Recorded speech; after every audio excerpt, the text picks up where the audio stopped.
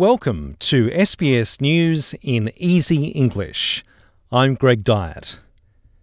Police in Western Australia have found missing 4-year-old girl Cleo Smith alive. They say a man from Carnarvon is in police custody for questioning.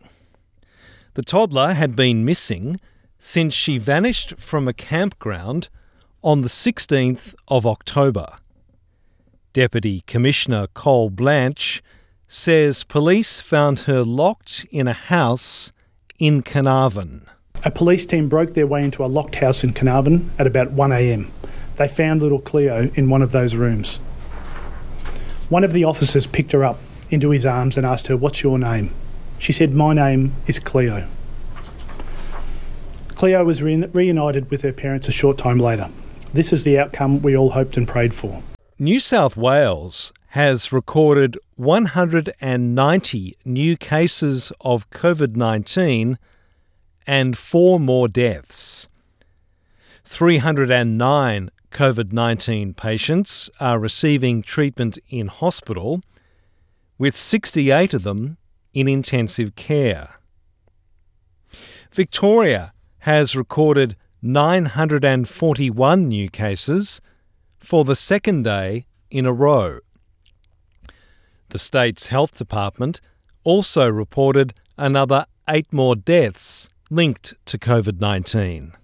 A leading epidemiologist wants to see international arrivals in Australia tested for COVID-19 before they leave the airport.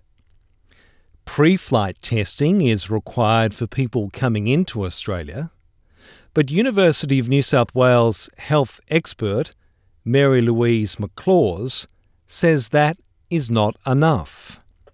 She's told the Nine Network the Federal Health Department should consider testing upon arrival at Australian airports. They do have a negative test, but they often have it several days before they hop on the plane. So anything can happen between that 3-day period of having the PCR, and then also they may have to transit.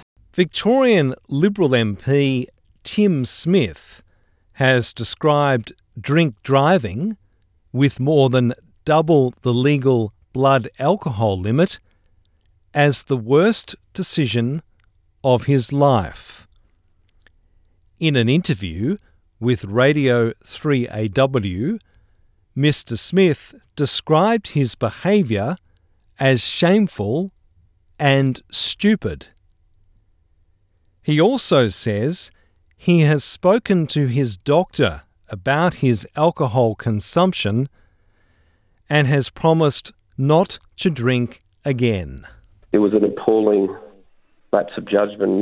I'm just so incredibly sorry. Former FIFA officials Sepp Blatter and Michel Platini have been charged with fraud and other offences by Swiss prosecutors. It follows a 6-year investigation into a controversial $2 million payment. Swiss federal prosecutors say the payment damaged FIFA's assets and unlawfully enriched Platini. The case from September 2015 ousted Blatter as FIFA president and ended Platini's campaign to succeed his former mentor. I'm Greg Dyett, and this is SBS News in Easy English.